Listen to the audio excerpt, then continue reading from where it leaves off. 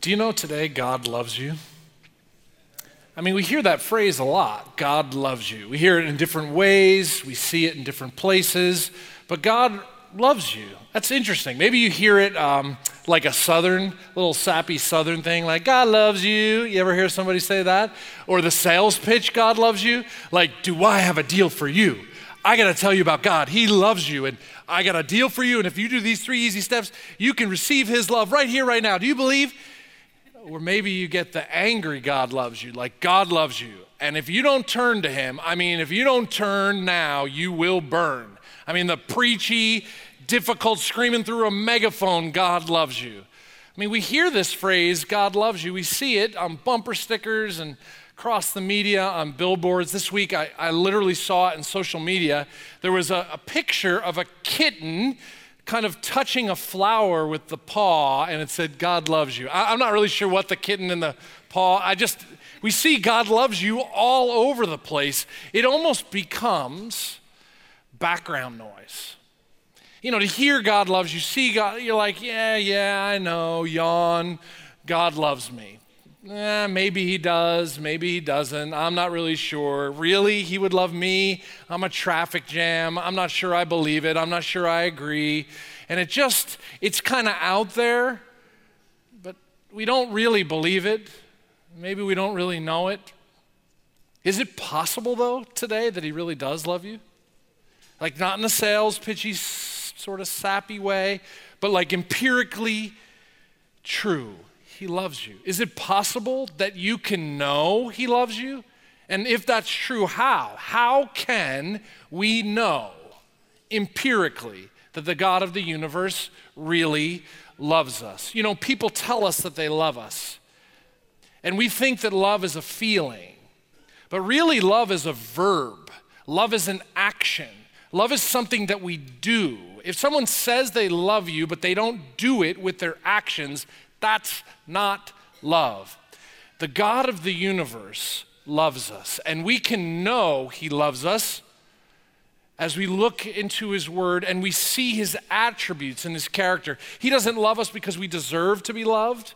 He doesn't love us because we earned his love. His character is that he is love. And we're working our way through the Gospel of John. If you have your Bibles, we're going to go to probably the most famous verse in the Bible, John 3:16. And it's actually a verse that describes how we can know that God loves us. How we can know it to be true. John 3:16. And we're working our way through the Gospel of John, and here's where we land today in knowing he loves us. How do we do that? John's going to write this for us today. We started looking at John chapter 3 last week. This interaction Jesus has with a man named Nicodemus. This man, Nicodemus, comes up to Jesus and says, I know you're powerful. I see you. I know you're something special. I got questions, though, for you, Jesus. And Jesus says, you don't see me. You actually can't see. No one can see God or his kingdom unless you're born again. And Nicodemus says what we would say, like, how do you born again? Like, what does that mean? What does that look like? How can that be?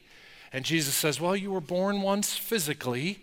You had no control over being born physically, and you must be born again spiritually.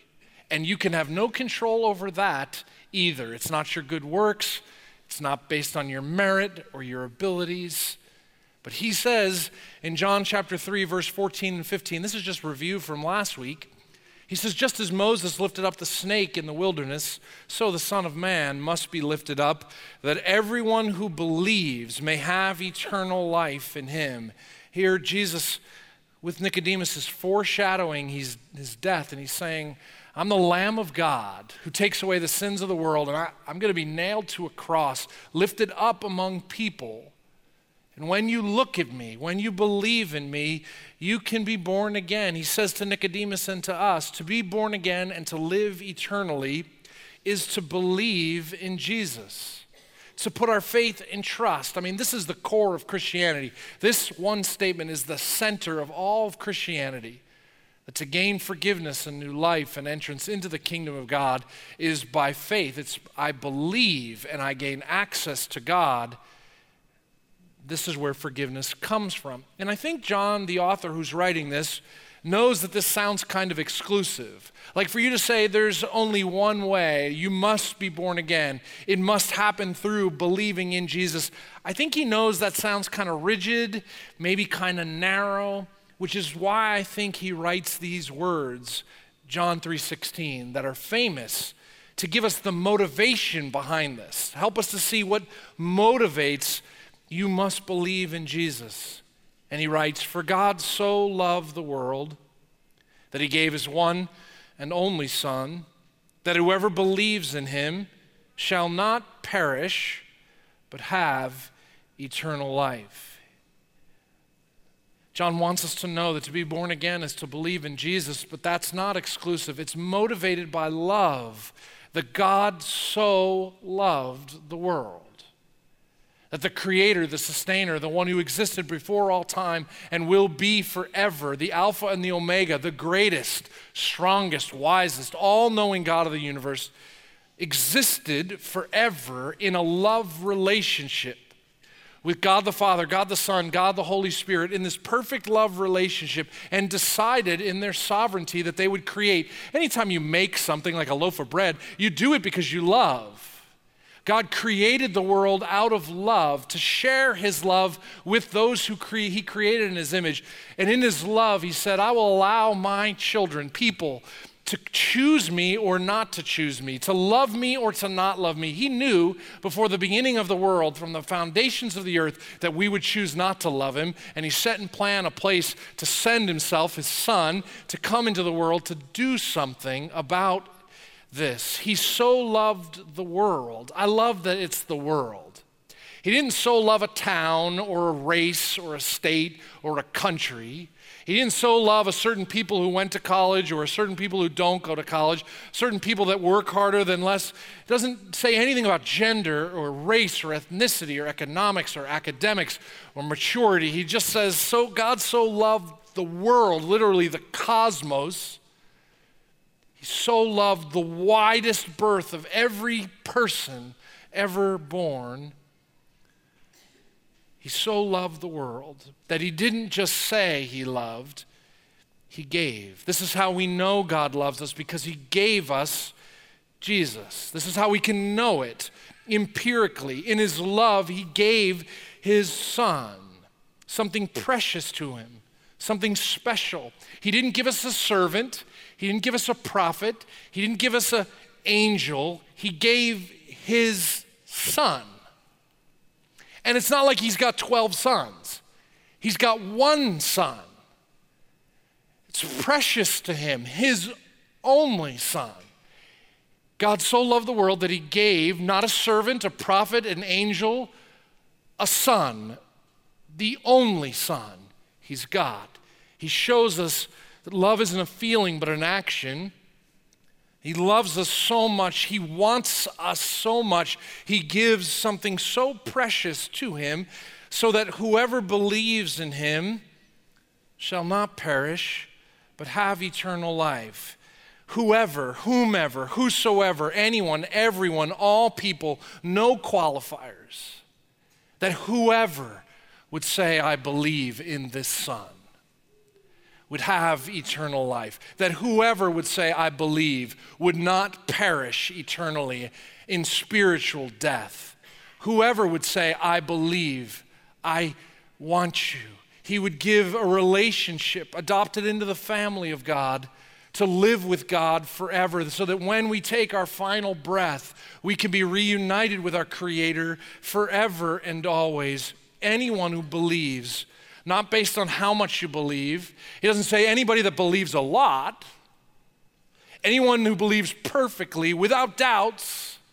He just says anyone who believes.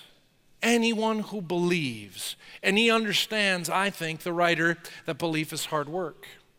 It's hard to believe.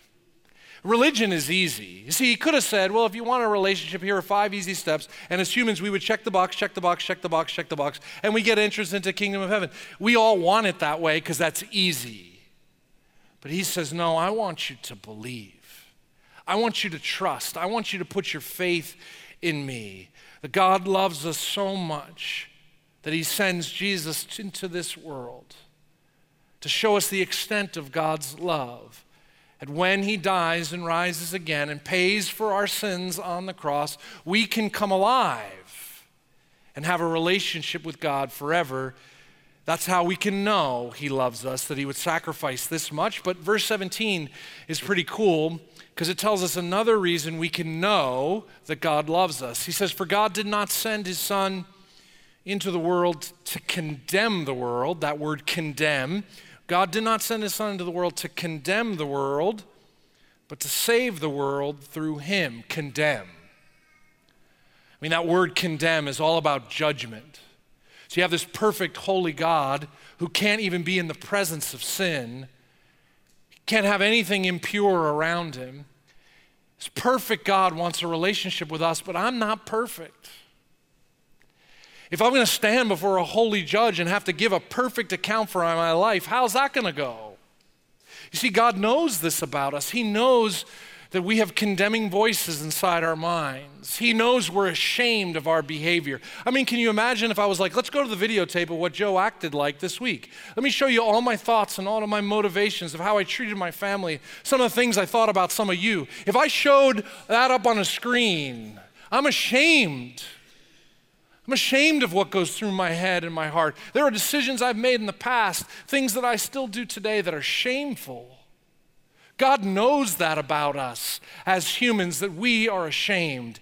And you want to know how we can know he loves us? He anticipates that. So that before we're born, he put in plan a place so that you don't feel condemned. We can know God loves us because he gave Jesus not to condemn us, but to save us. I mean, that is incredible love, that he knows how shameful you and I feel. He knows that, and he knows how condemning we'd feel if we stood before him, and he goes, I don't want you to feel that way. You don't have to fear condemnation any longer. You don't have to give in to shame any longer. I've got a better way for you. His name is Jesus, and that is love.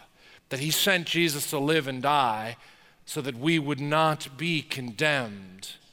He tells us again in verse 18, this is hard work. He says, whoever believes in Jesus is not condemned, but whoever does not believe stands condemned already, because they have not believed in the name of God's one and only Son. He's trying to draw distinctions for us and help us to understand. Here's what's important. We come into this world and we're physically alive, but every human being that's physically alive comes in spiritually dead. We're sinners by nature and by choice. It's just what we do. We rebel against God. We want to do our own thing, follow our own way. We're alive physically, but we're dead spiritually. And John is saying, unless you believe in this Jesus, and if you put your trust in Jesus, you're no longer condemned. But if you choose to not believe, that's to remain condemned as spiritually dead. I mean, he's not saying these things to scare anyone. He's just giving us our spiritual condition, giving us the honest, God's honest truth about every human. We're sinful, we're messed up, we're broken, and we're under this death sentence. And you could just dismiss this as hogwash and just go, yeah, forget it, this Jesus stuff. It's a bunch of bull. And what the Bible is telling us then is that we remain spiritually dead, and we'll remain in that condition forever.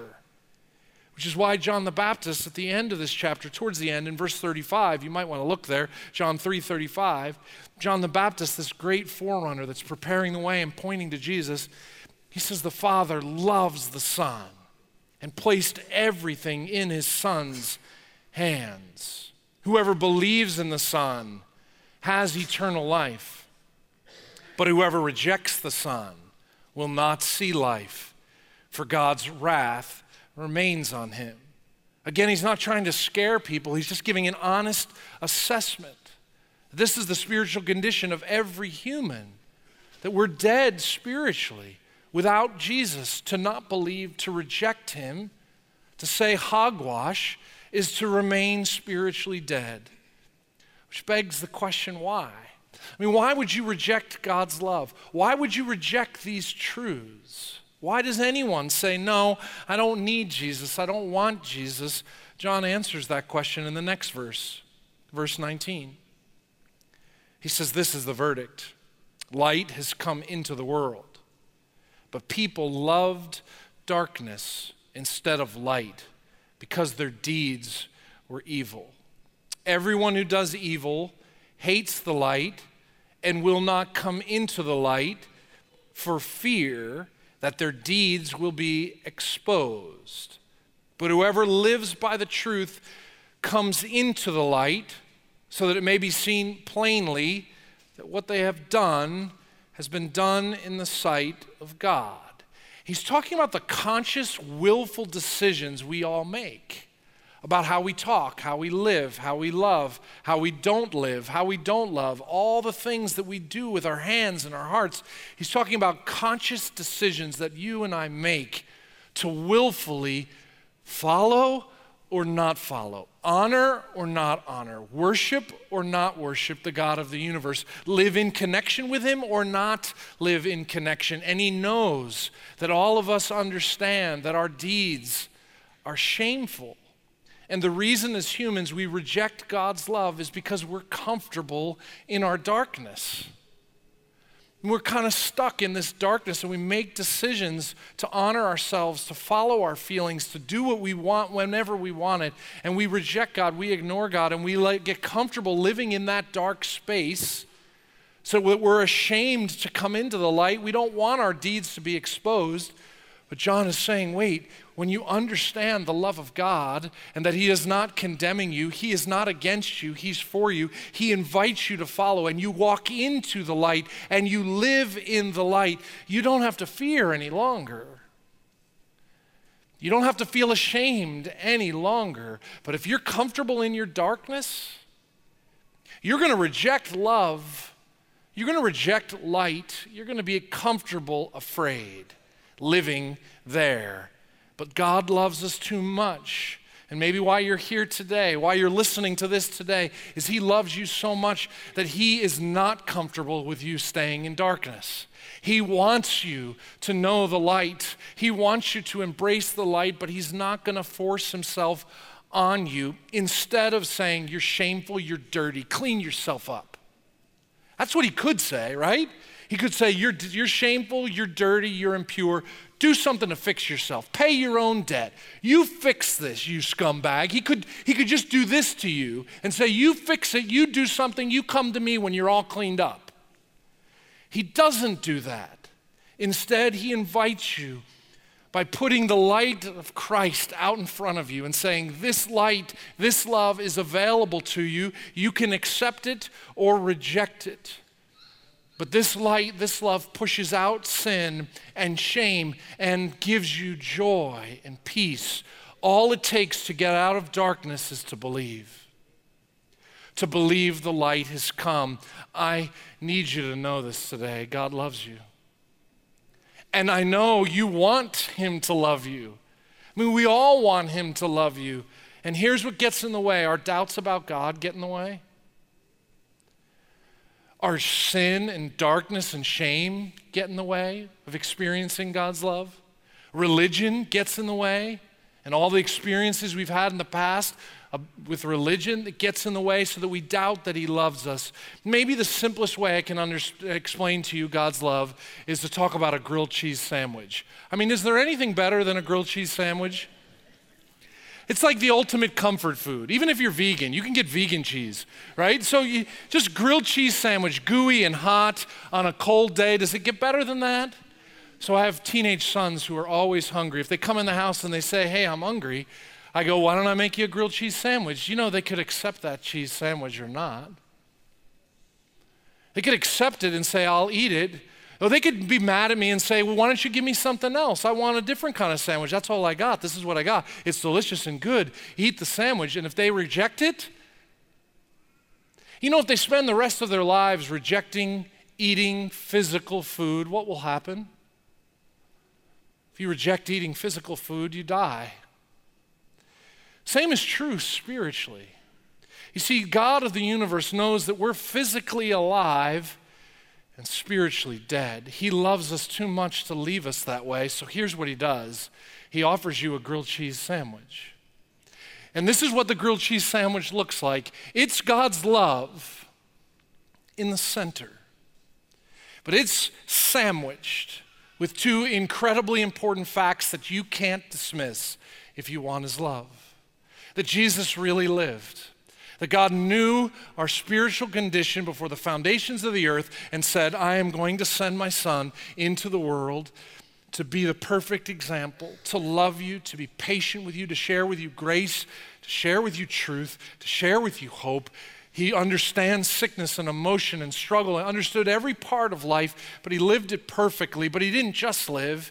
He died on a cross to absorb the penalty that I'm due, to pay the price that I should pay for all the sin and shame I've committed. He died on a cross and rose again. And if you want God's love, it comes sandwiched in this Jesus, and you can't separate out his love from Jesus.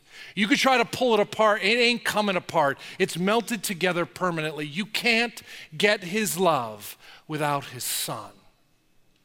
And when you say, I believe, when you say, I believe, I will eat, I will accept. If you reject it and go, I want a different meal, then you remain spiritually dead, disconnected from God forever. He doesn't want that. He offers to you his love that comes through his son. And you might say, well, how do I get it? You just believe. It's not work harder. It's not clean up more. It's saying, God, I know I'm a mess. I know I'm broken. I know I have doubts. I know I struggle. I know I'm afraid. I know I could believe more, but I know I'm lost and I need you. Please love me. And he offers Jesus to you. And if you put your trust in Jesus, he saves you from your sins and rescues you. Today, you can do that. You can accept his love. It's not magic words. It's no special formula or a special prayer. He knows your heart. You just open your heart to him and he comes in. But if you go, no, I don't want your grilled cheese, he won't stuff it down your throat. He loves you too much to force himself on you. He offers it. He loves you. And if you love him, you learn to obey his commandments. And one just simple thing, man, maybe today you come to know him. Maybe you came to know him sometime in this last weeks or months. One of the things he says is, if you love me, would you show people that you love me? And you go public with your faith. And we're going to have a baptism coming up soon where we just go public with our faith and we just tell people that we belong to Jesus and his church. And if you put your trust in Jesus, if you believe in Jesus, then what he invites you to do next is, the next step is go public with it. Say, I belong to Jesus. So online you can watch, I do a video explaining what baptism is. Love for you to take the next step in loving Jesus and by declaring publicly you believe. God loves you, and he wants those who love him to represent him in this world. I just think with you, I'm really concerned about our country and world, aren't you?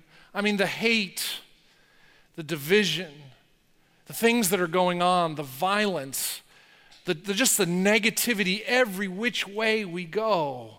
There's more junk spewing out of people, and everyone in our workplace and in our schools. It just seems to be so much hate.